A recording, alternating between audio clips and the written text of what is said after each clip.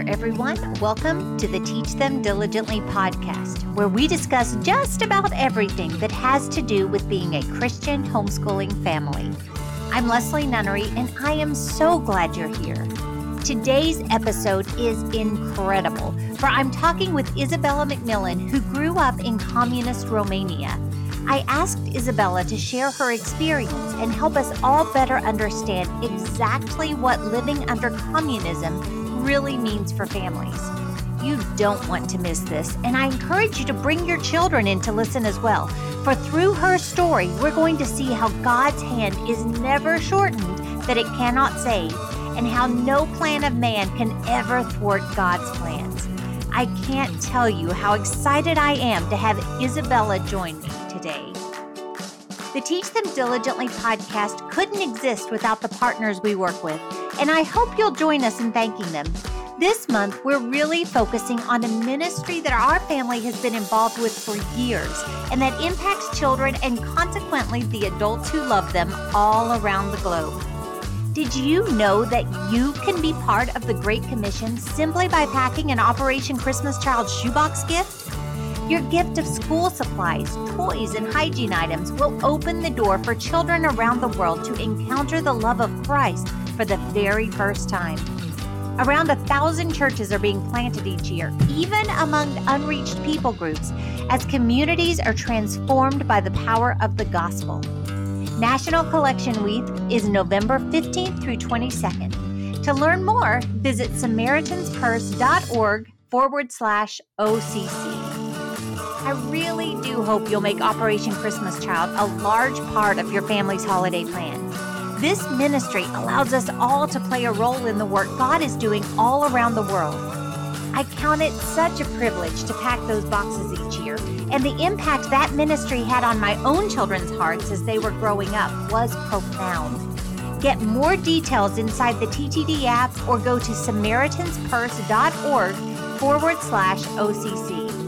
And now, won't you join me in welcoming Isabella McMillan to the podcast today?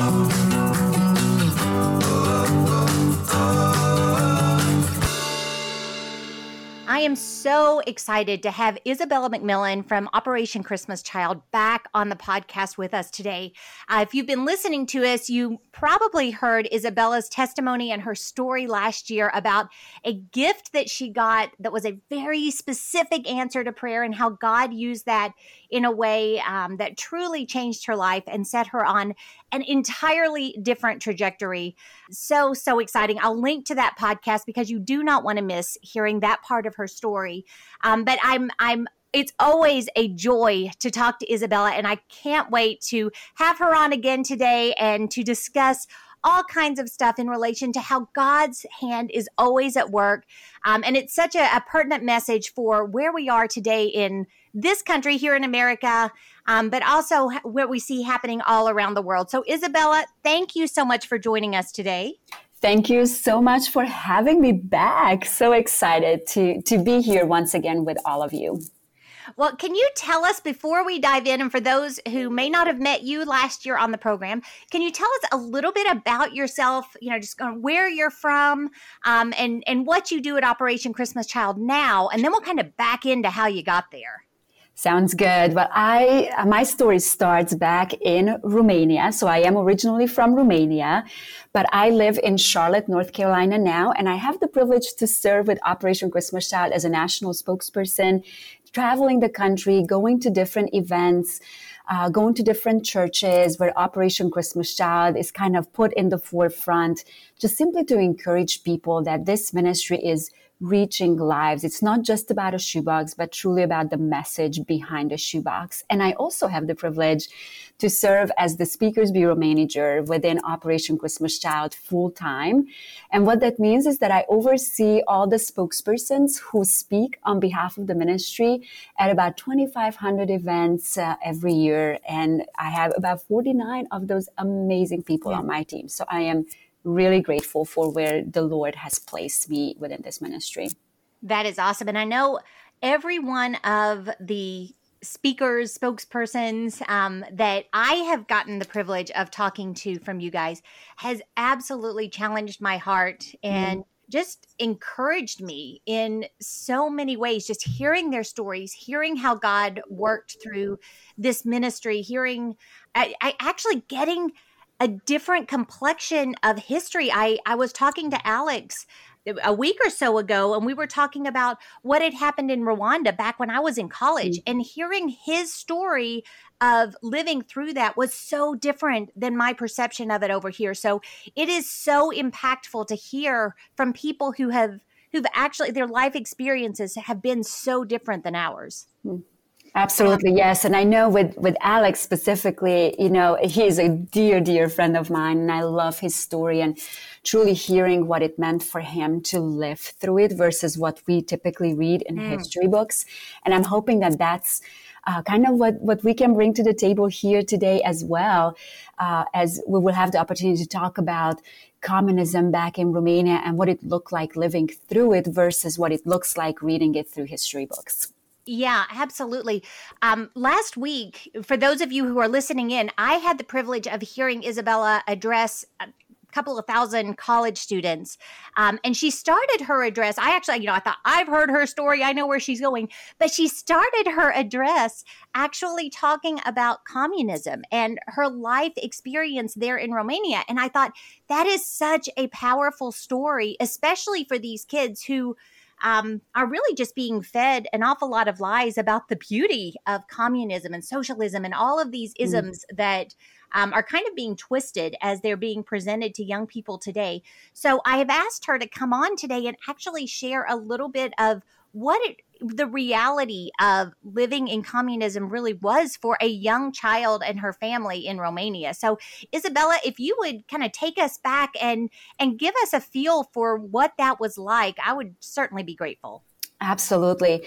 Well, when I was born, it was already communism, right? So for me growing up, that was the only thing I knew. I only knew life living through communism. So I didn't know anything different. I didn't know how to compare it to anything else.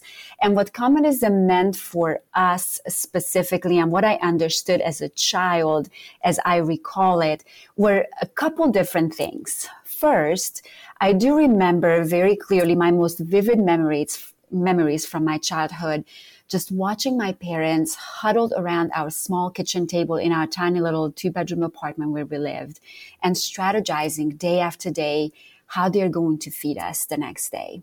So my parents, they worked in a factory their entire lives, 14-hour days, 6 days a week. We only had Sundays off during communism. We worked on Saturdays. We went to school on Saturdays. So that was something very different. We didn't know what a 5-day work week looked like. So it was for us 6 days a week going to school or going to work. And my parents, when they got married, the government actually assigned them where they are going to live for the rest of their lives and where they're going to work for the rest of their lives. So they were assigned to the city where I grew up. They were assigned to the factory where they worked their entire lives until they retired recently. So that really was just how things worked in communism. The government told you where you are going to live, where you are going to work. And because of that, generations did not ever learn how to actually make decisions. Wow. And that is something that has, to this day, a ripple effect on people in Romania. So my parents, they are now in their 70s, and they still really, really struggle with, how do I make decisions for myself? Every decision, every life decision was made by the government. Even things like, what are we going to eat? What are we going to get from the grocery store? Why, you didn't have to make any decisions there like we do today. We walk into a grocery store today and we have options to choose from. Our grocery stores were nothing but shelves and shelves and shelves of books that were record books on the people who belonged to that grocery store. So we were assigned based on our address to the closest grocery store. And anytime there was something at the grocery store, which was rare, We would stand in long lines. And then when we got to the front of the line, you had to tell them your name, your address. They found the big book on the shelf with that particular address. They pulled it out. They turned to the page where your family's registry, let's say, was. And there they basically had to input how much we got of what and what was our portion. So when I say portion, the government defined what was the portion of any kind of food that we should have had. For example, we had a portion of 4 eggs for a family of 4 for a month. So basically we had an egg per person for an entire month. We had a kilogram of sugar for a family of 4 for a month. But we actually were very, very blessed in the sense that we lived in a city where we had a bread factory. And that bread factory produced just enough bread every single day that we were guaranteed, if nothing else, we were guaranteed most days that we will get at least our portion of bread. Wow. And the portion of bread was 1/4 of a round loaf. So for the 4 of us, there was 4 of us in our family. I have a brother who is 3 years older than me, and mom and dad. We got an entire little round loaf of bread almost every day. So that was always a highlight for us. And because the bread factory was right there, our bread was always fresh and sometimes even warm when it came out from the factory. So that was a huge highlight for us every single day when we got to pick up our portion of bread. So the government literally was trying to control everything around us. Let's say, Leslie, if you wanted to go to a store and buy a new coat, you needed a new coat for that year. You went to a store, and 23 million people all across this big, beautiful country of Romania, no matter where, in what city, in what town, in what village you went to, whatever store, you only could buy the exact same coat in the exact same color. Wow. So we all looked alike. We all looked the same because we all wore the same clothes. We all wore the same headbands at school, the same uniform. Everything was exactly the same. So we were not encouraged to be our own individual created in God's image. We were all supposed to look like little soldiers, looking alike, and being yes men to basically the dictator who was governing over our country. But the biggest thing that the government was trying to absolutely make sure of is that God's name was not known in our country, because God would have been a higher authority than the dictator himself. Yeah. And so he wanted to make sure that God's name is not known. Churches were not allowed. You couldn't just say the name of God out loud because that could cost your life. You could get in really big trouble. And you definitely couldn't own a Bible because that could definitely cost your life. Your family could disappear. You could disappear. A lot of people disappeared among the years. And that was just something that was held under taboo. And because of that, we grew up not knowing about God. So that's really the big picture of all the different aspects of how I have seen communism control everything, even as a child. Wow. Well, I was, this morning I got up and was doing my devotions like I normally do, and was just really, really struggling. Just to be very honest, the noise of the world, the news cycles and everything that's coming at me, I really just had to turn over to the Lord. God, I can't even focus on your word this morning because of all of these things that are crashing in my mind and the problems that people are having and all these things that so many of us deal with. But through a random chain of events during my devotions time, I ended up seeing a comment on a passage in Isaiah 40, where it says, "Have you not heard? Have you not seen?" Someone I don't know commented in the Bible app, just got my attention in such a way. On that verse, she highlighted it and she said, "It's like God is saying, you don't know much about me, do you?" And God just used that to get my attention so much. That whole chapter talks about how God holds the water in the palm of his hands. He turns the heart of rulers. Lists his power in so many ways. And then, as she so eloquently put it, he said, you don't know much about me. If you're striving and you're so worried and you're so concerned, you're not focusing on me. And as I read that, not only did God convict my heart about the fact that I'm living as if I don't know much about him, but I also was excited because one of the things that I am so grateful for in your story is the way that we can see that no matter how much communism tried to control and hold down the name of God, and we see this in China, we see this in Korea, we see this in all of these closed countries, no matter how hard they try to hold down the spread of the gospel and the worship of God, God is still in control. And I know that you found that to be true because of a hole in your floor. So can you tell us a little bit how you saw the fact that even in the darkness of communist Romania, God was still at work, and how you as a young child started the journey to come to know him? Absolutely. No, I love that God is in the details. I love that, in John 1:5, it says, the light shines in the darkness and the darkness has not overcome it. And I think that verse came to life in such an unexpected way because God is not bound by governments, and he is not bound by borders and darkness, and especially spiritual darkness. He can penetrate spiritual darkness. And that is what he did in my life in a very, very unexpected way.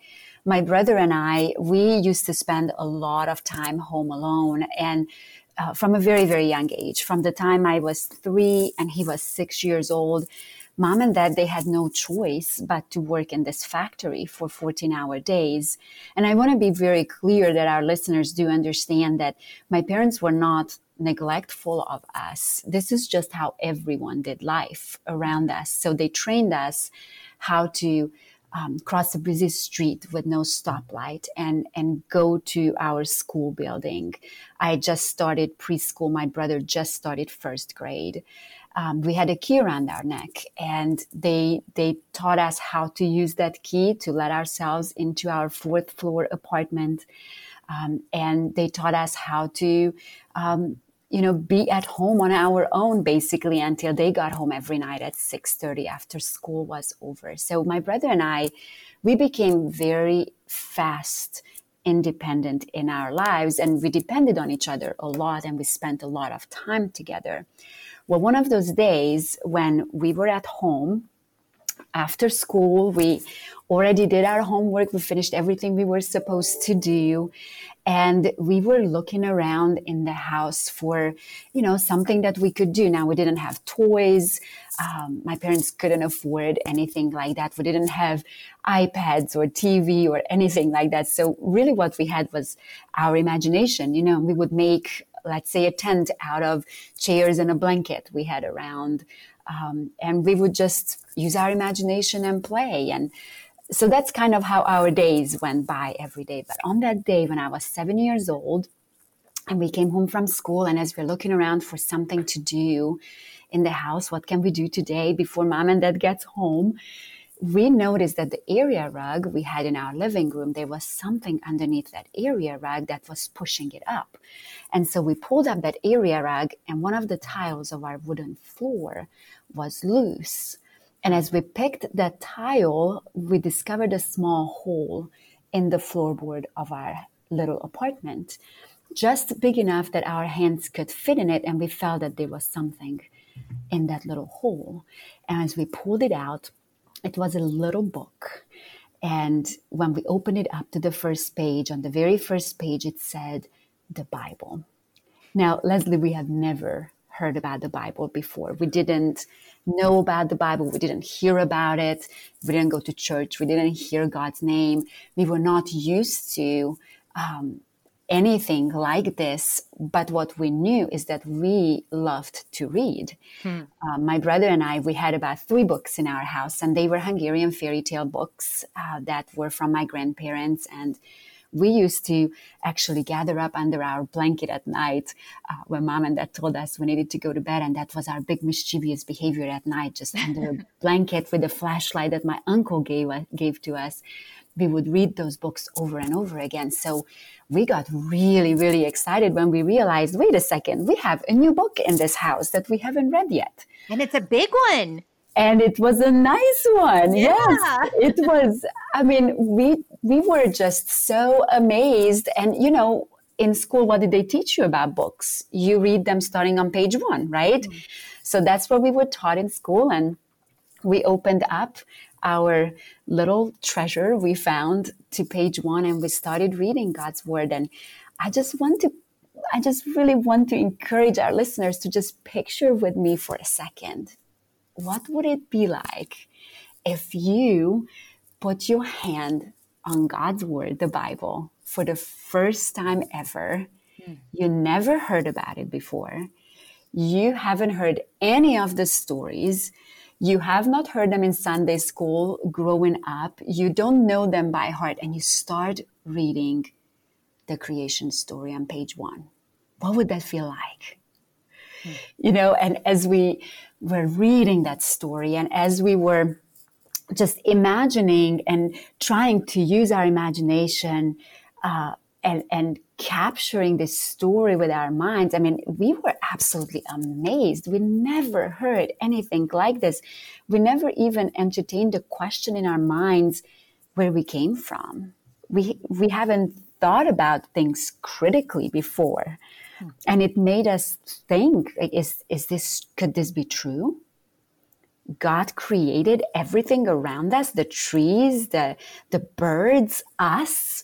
Is that possible? And we were just so excited, Leslie, just reading these stories. And then we all know those first stories at the very beginning of the Bible. Then Adam and Eve comes along, and then the fall happens, and then some really not so nice things happen between Cain and Abel. And by the time mom and dad came home that day, we were just past the story of Noah.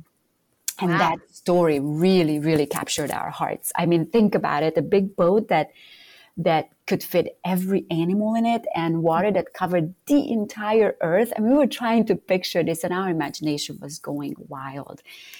And what I mostly recall from that day is just the awe that we stood in reading God's word. And I want to challenge actually our listeners, Leslie, if that's okay with you today, Please. Just to really ask you this question. When was the last time that you read God's word with awe? Not that, I know this story. I have read this story before. I have heard this story many times. I know how this story ends. But truly just sitting and reading God's word in awe. I challenge myself with that question too. Not just all of you who are listening, but truly myself too. Because today, just like you, I have Bibles at my fingertips. Yeah. I have multiple Bibles at home, just like probably many of you do. And I just treasure those moments, thinking back of how we treasured God's word. It wasn't just something that we were used to. Well, and even as you were talking there, Isabella, that truly is something that's hard for us in our culture, especially, I grew up in the South where it's very much a part of our culture to even today, largely everybody knows about the Bible and things of the Lord. It's just always been there. And so it's really hard to imagine not. But one thing, and I'm sorry to interrupt as you were getting ready to get back to something else, but as you're winding through, I want you to really help us understand, for all of these children that you guys minister to through Operation Christmas Child, and that we as families are able to participate in, which is so amazing to me, how are they introduced to this amazing story that you guys were found, by pulling up boards in your floorboard, which incidentally is like something you read in a book. That's not something that actually happens to people. So I think that's so amazing that that's your actual story of how you found the Bible and how you first started learning who God was. Yeah, Leslie, this is one of my favorite things about Operation Christmas Child, and the way you even put that question, like how do we make sure that children hear that story? Well, with every single shoebox that you and I pack, children receive this beautiful, colorful booklet called The Greatest Gift. And the greatest gift is all about Jesus. And the point of us giving this little booklet to the children is that they will hear a beautiful gospel presentation before the gifts even get into their hands from a local ministry partner that we have trained, who are right there living in those countries where the children are receiving the shoeboxes. And then after they hear that gospel presentation, they receive their shoeboxes, and on top of their shoebox, they will be receiving every time with every shoebox this little booklet called The Greatest Gift, and it is always going to be in their heart language. So I love that about this ministry, that we are so intentional about it. Now, this little booklet is basically a simplified version made in such a way that is colorful. It captures the eyes and the hearts of children. And it starts at creation, and it goes through Jesus coming to the earth, being born, Jesus dying on the cross for each of us because he loves us that deeply. And then him coming back to life in 3 days so we can have life abundantly. They hear that story presented, and then they get this beautiful little booklet. And then what happens? They take that little booklet when they go home, and they want their parents now to see it and to read it. And many of them cannot read. So even if they cannot read, the pictures tell the story. So they see Jesus coming to earth. They see him on the cross. They see him resurrected. They see lives changed. And so now it encourages their families. Now they invite their neighbors, their cousins. And beautiful thing that we get to be part of, that evangelism piece takes place right there, right? Then we invite these children back for a 12-week discipleship program. So we invite them into discipleship. And then we are seeing beautiful multiplication happening in their communities, within their families. I mean, just absolutely beautiful things we get to be part of. It's not just a shoebox with items that make children happy. That happens. And it's beautiful. And I love to watch their faces, how excited they are.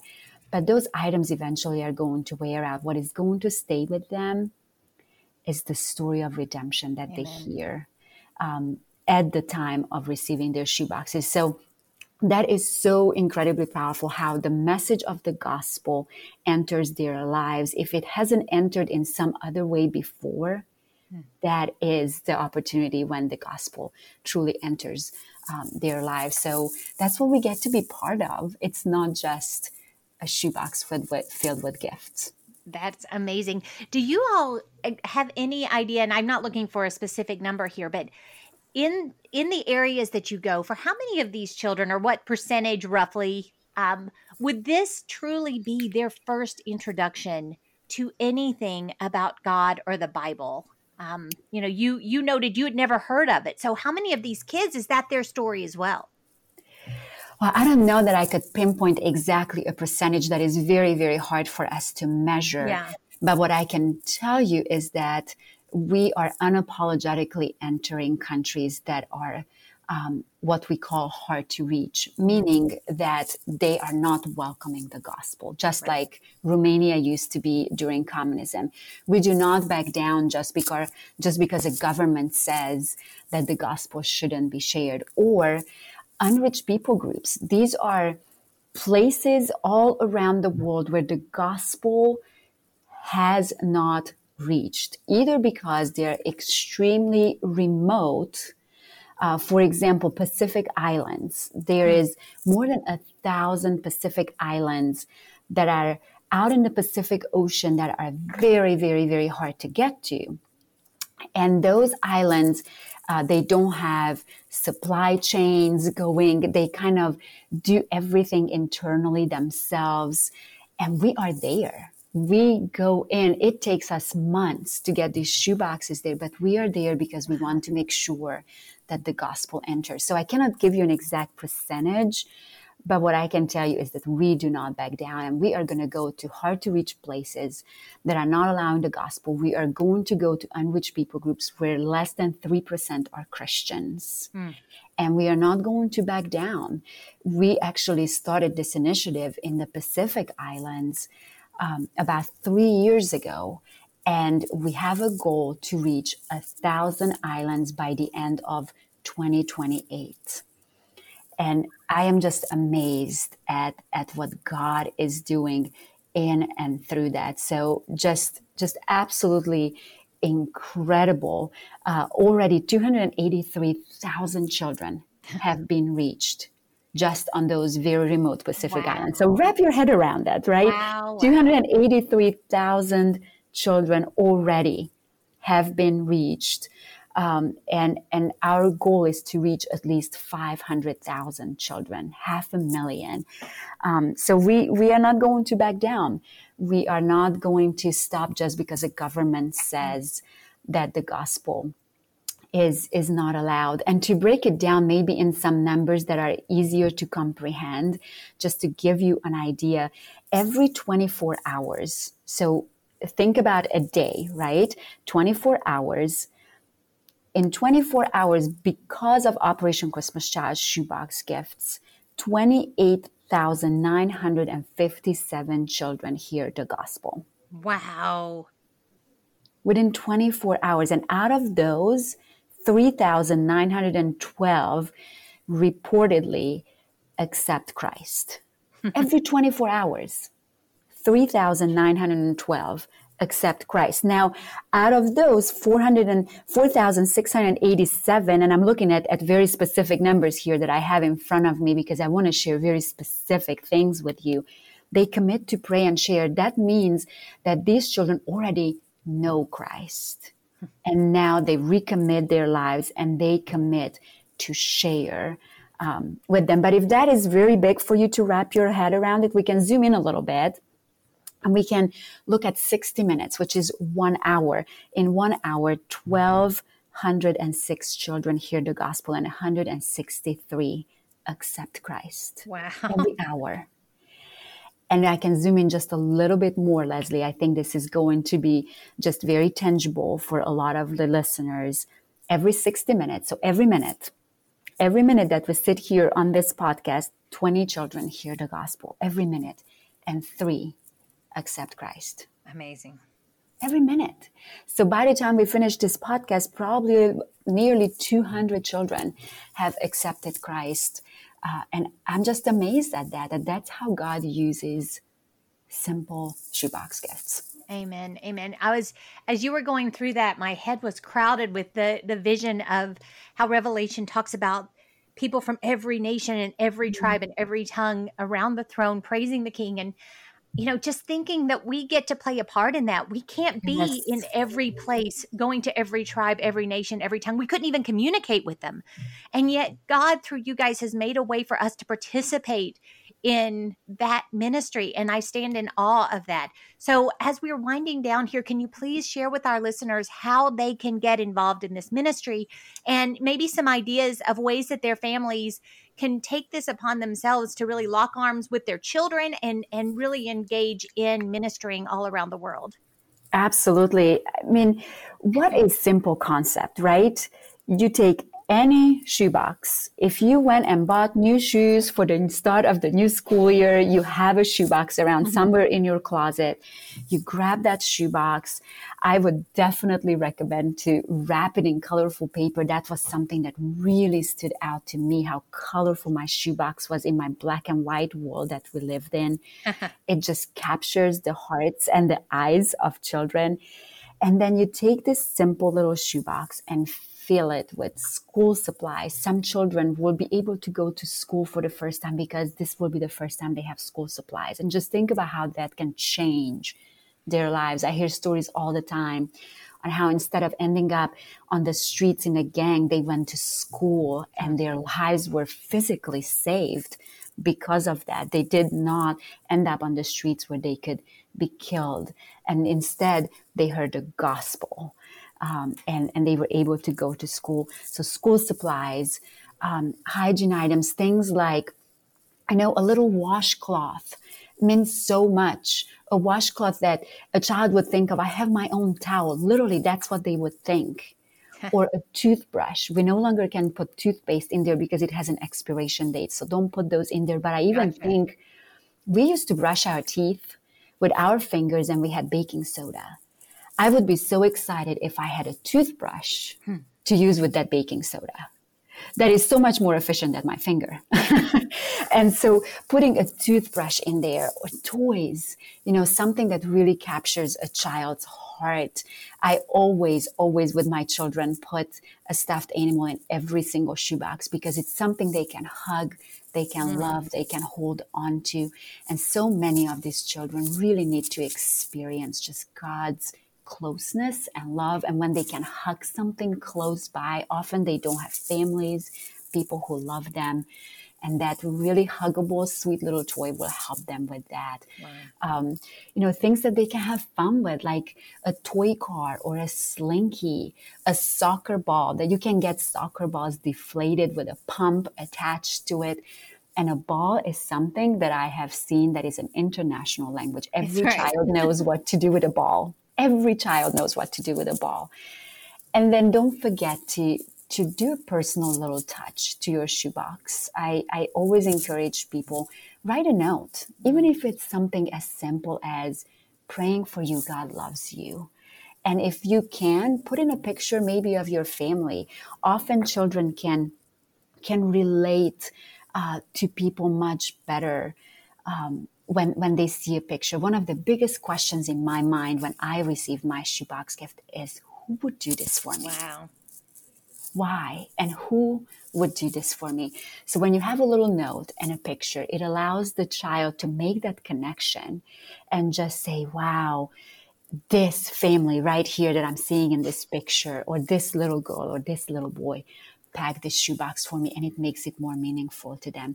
So it is so very simple. You pack that box and then you don't have to mail it. You don't have to do anything like that with it. What you want to do is hold on to those boxes that you pack until the third week of November. And on the third week of November, go on our website, SamaritanSpurs.org/OCC. And we have on our website on the main page a zip code locator. And you put in your zip code where you live. And when you push search, it is going to pop up right there for you, the closest drop-off location near you. We partner with about 5,000 churches across the country during the third week of November. And those churches open their doors and they say, come on by and drop off your shoeboxes. And it's literally as simple as you put in that address into your GPS, you drive to that church. Our goal is to make sure that nobody has to drive more than 15 to 20 minutes to drop off their shoebox. And you drop off your shoebox and you are done. And then we will take that shoebox, and from there they will go to processing centers across the country. We have 8 different processing centers where we make sure that everything that is in the box can go through customs. We prepare them for international shipping. And from there they spread out around the world to 150 different countries. And that's what you get to be part of. You spread out along this globe, around the globe to 150 different countries where your shoeboxes can go. So what is your goal this year for the number of shoeboxes you would really love to get in so that you can take them out all around the world? Yes, we have a very, very big, ambitious, God-sized goal that we believe God can do through people like us, right? And our goal for this year is to collect 9.7 million shoeboxes. Wow. 9.7 million. And Leslie, one of the things about Operation Christmas Child, every year we start at 0. Every new year we start all over at 0. And we believe that this year, God will allow us to collect 9.7 million shoeboxes. Last year, in the middle of a pandemic, we have collected 9.1 million shoebox gifts.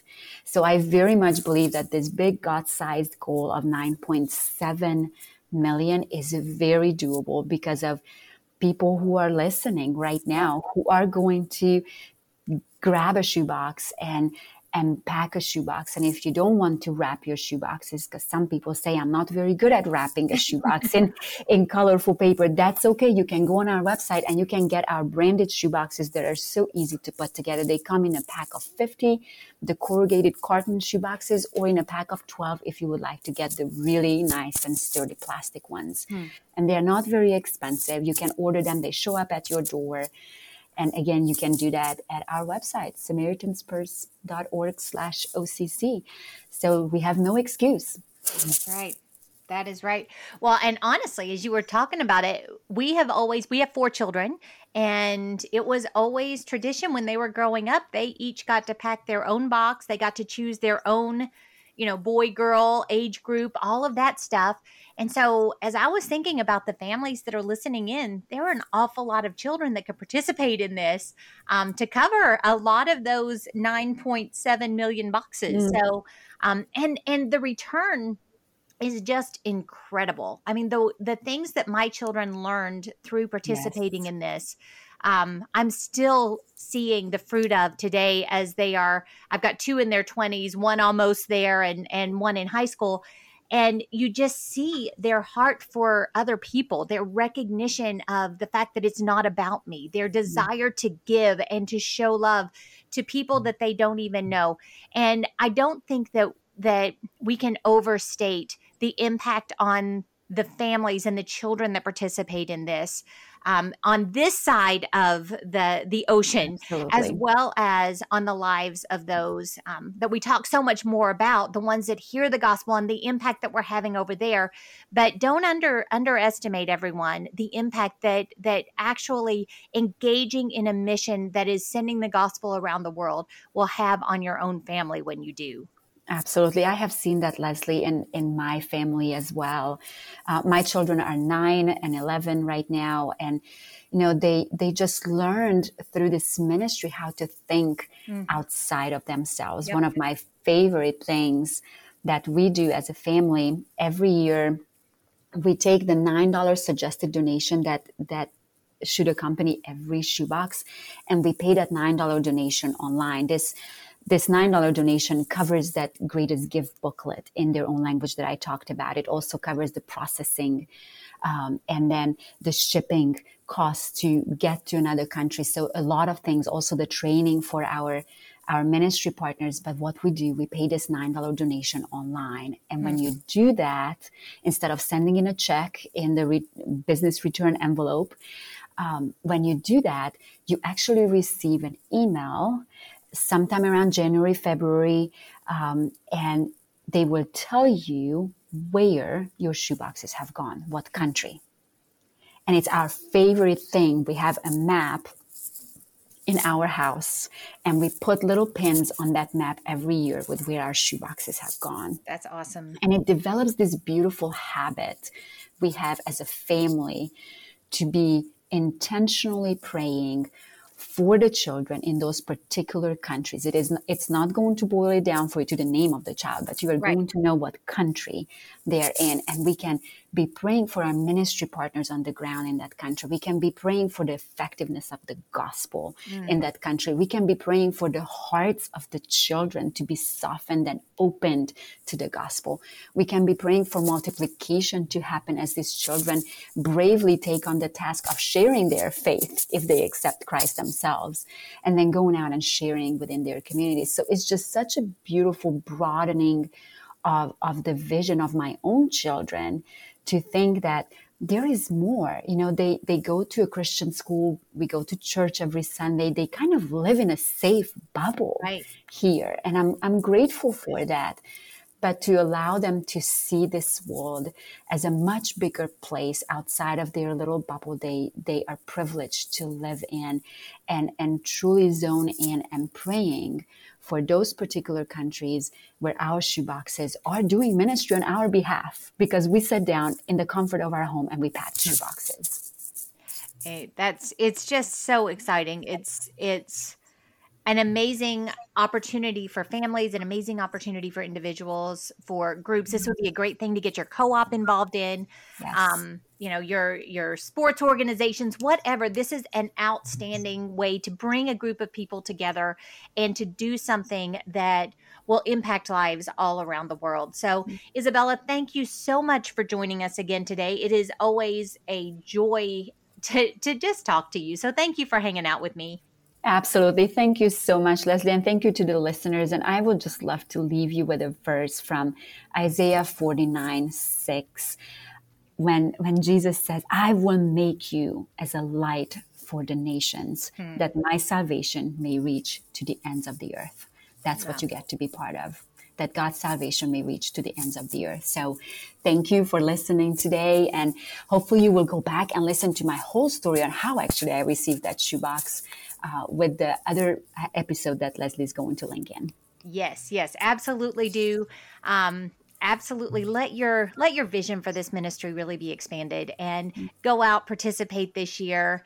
Start a new tradition if this is not something that you've been doing. I love the idea of the map and of actually tracking all of the places where your family has impacted children and the people who love those children and the people who come in contact with those children. It's a profound ministry. And so I encourage you to participate. I will give you lots of links in the show notes to help facilitate that. I made notes of all of the ideas that she gave us of good things to put in, some things that I had never thought of. And not even, like she talked about the teddy bear. I thought about putting a teddy bear in, but it never really dawned on me that is something to hug when they have no one else to hug. That's so foreign to me, and yet it is profound. And so I encourage you to really thoughtfully stuff those shoe boxes with things that are going to impact them practically, because as we meet physical needs, as we do things for them that they can physically, tangibly enjoy, we are opening the door for others to meet their spiritual needs while they're over there. So thank you again, Isabella. Thank you guys for hanging out with us today. I hope you have a wonderful rest of your day, and I look forward to talking to you again real soon.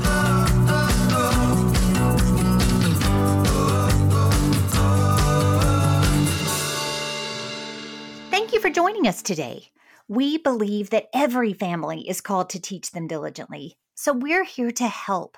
We would love to get to know you this year at one of our 4 live Teach Them Diligently events, and then throughout the year when you become part of the Teach Them Diligently 365 community. Check out the notes from today's show for more details about what we discussed today, as well as all of these other resources that Teach Them Diligently has to offer. Have a wonderful day, and I look forward to talking to you again real soon.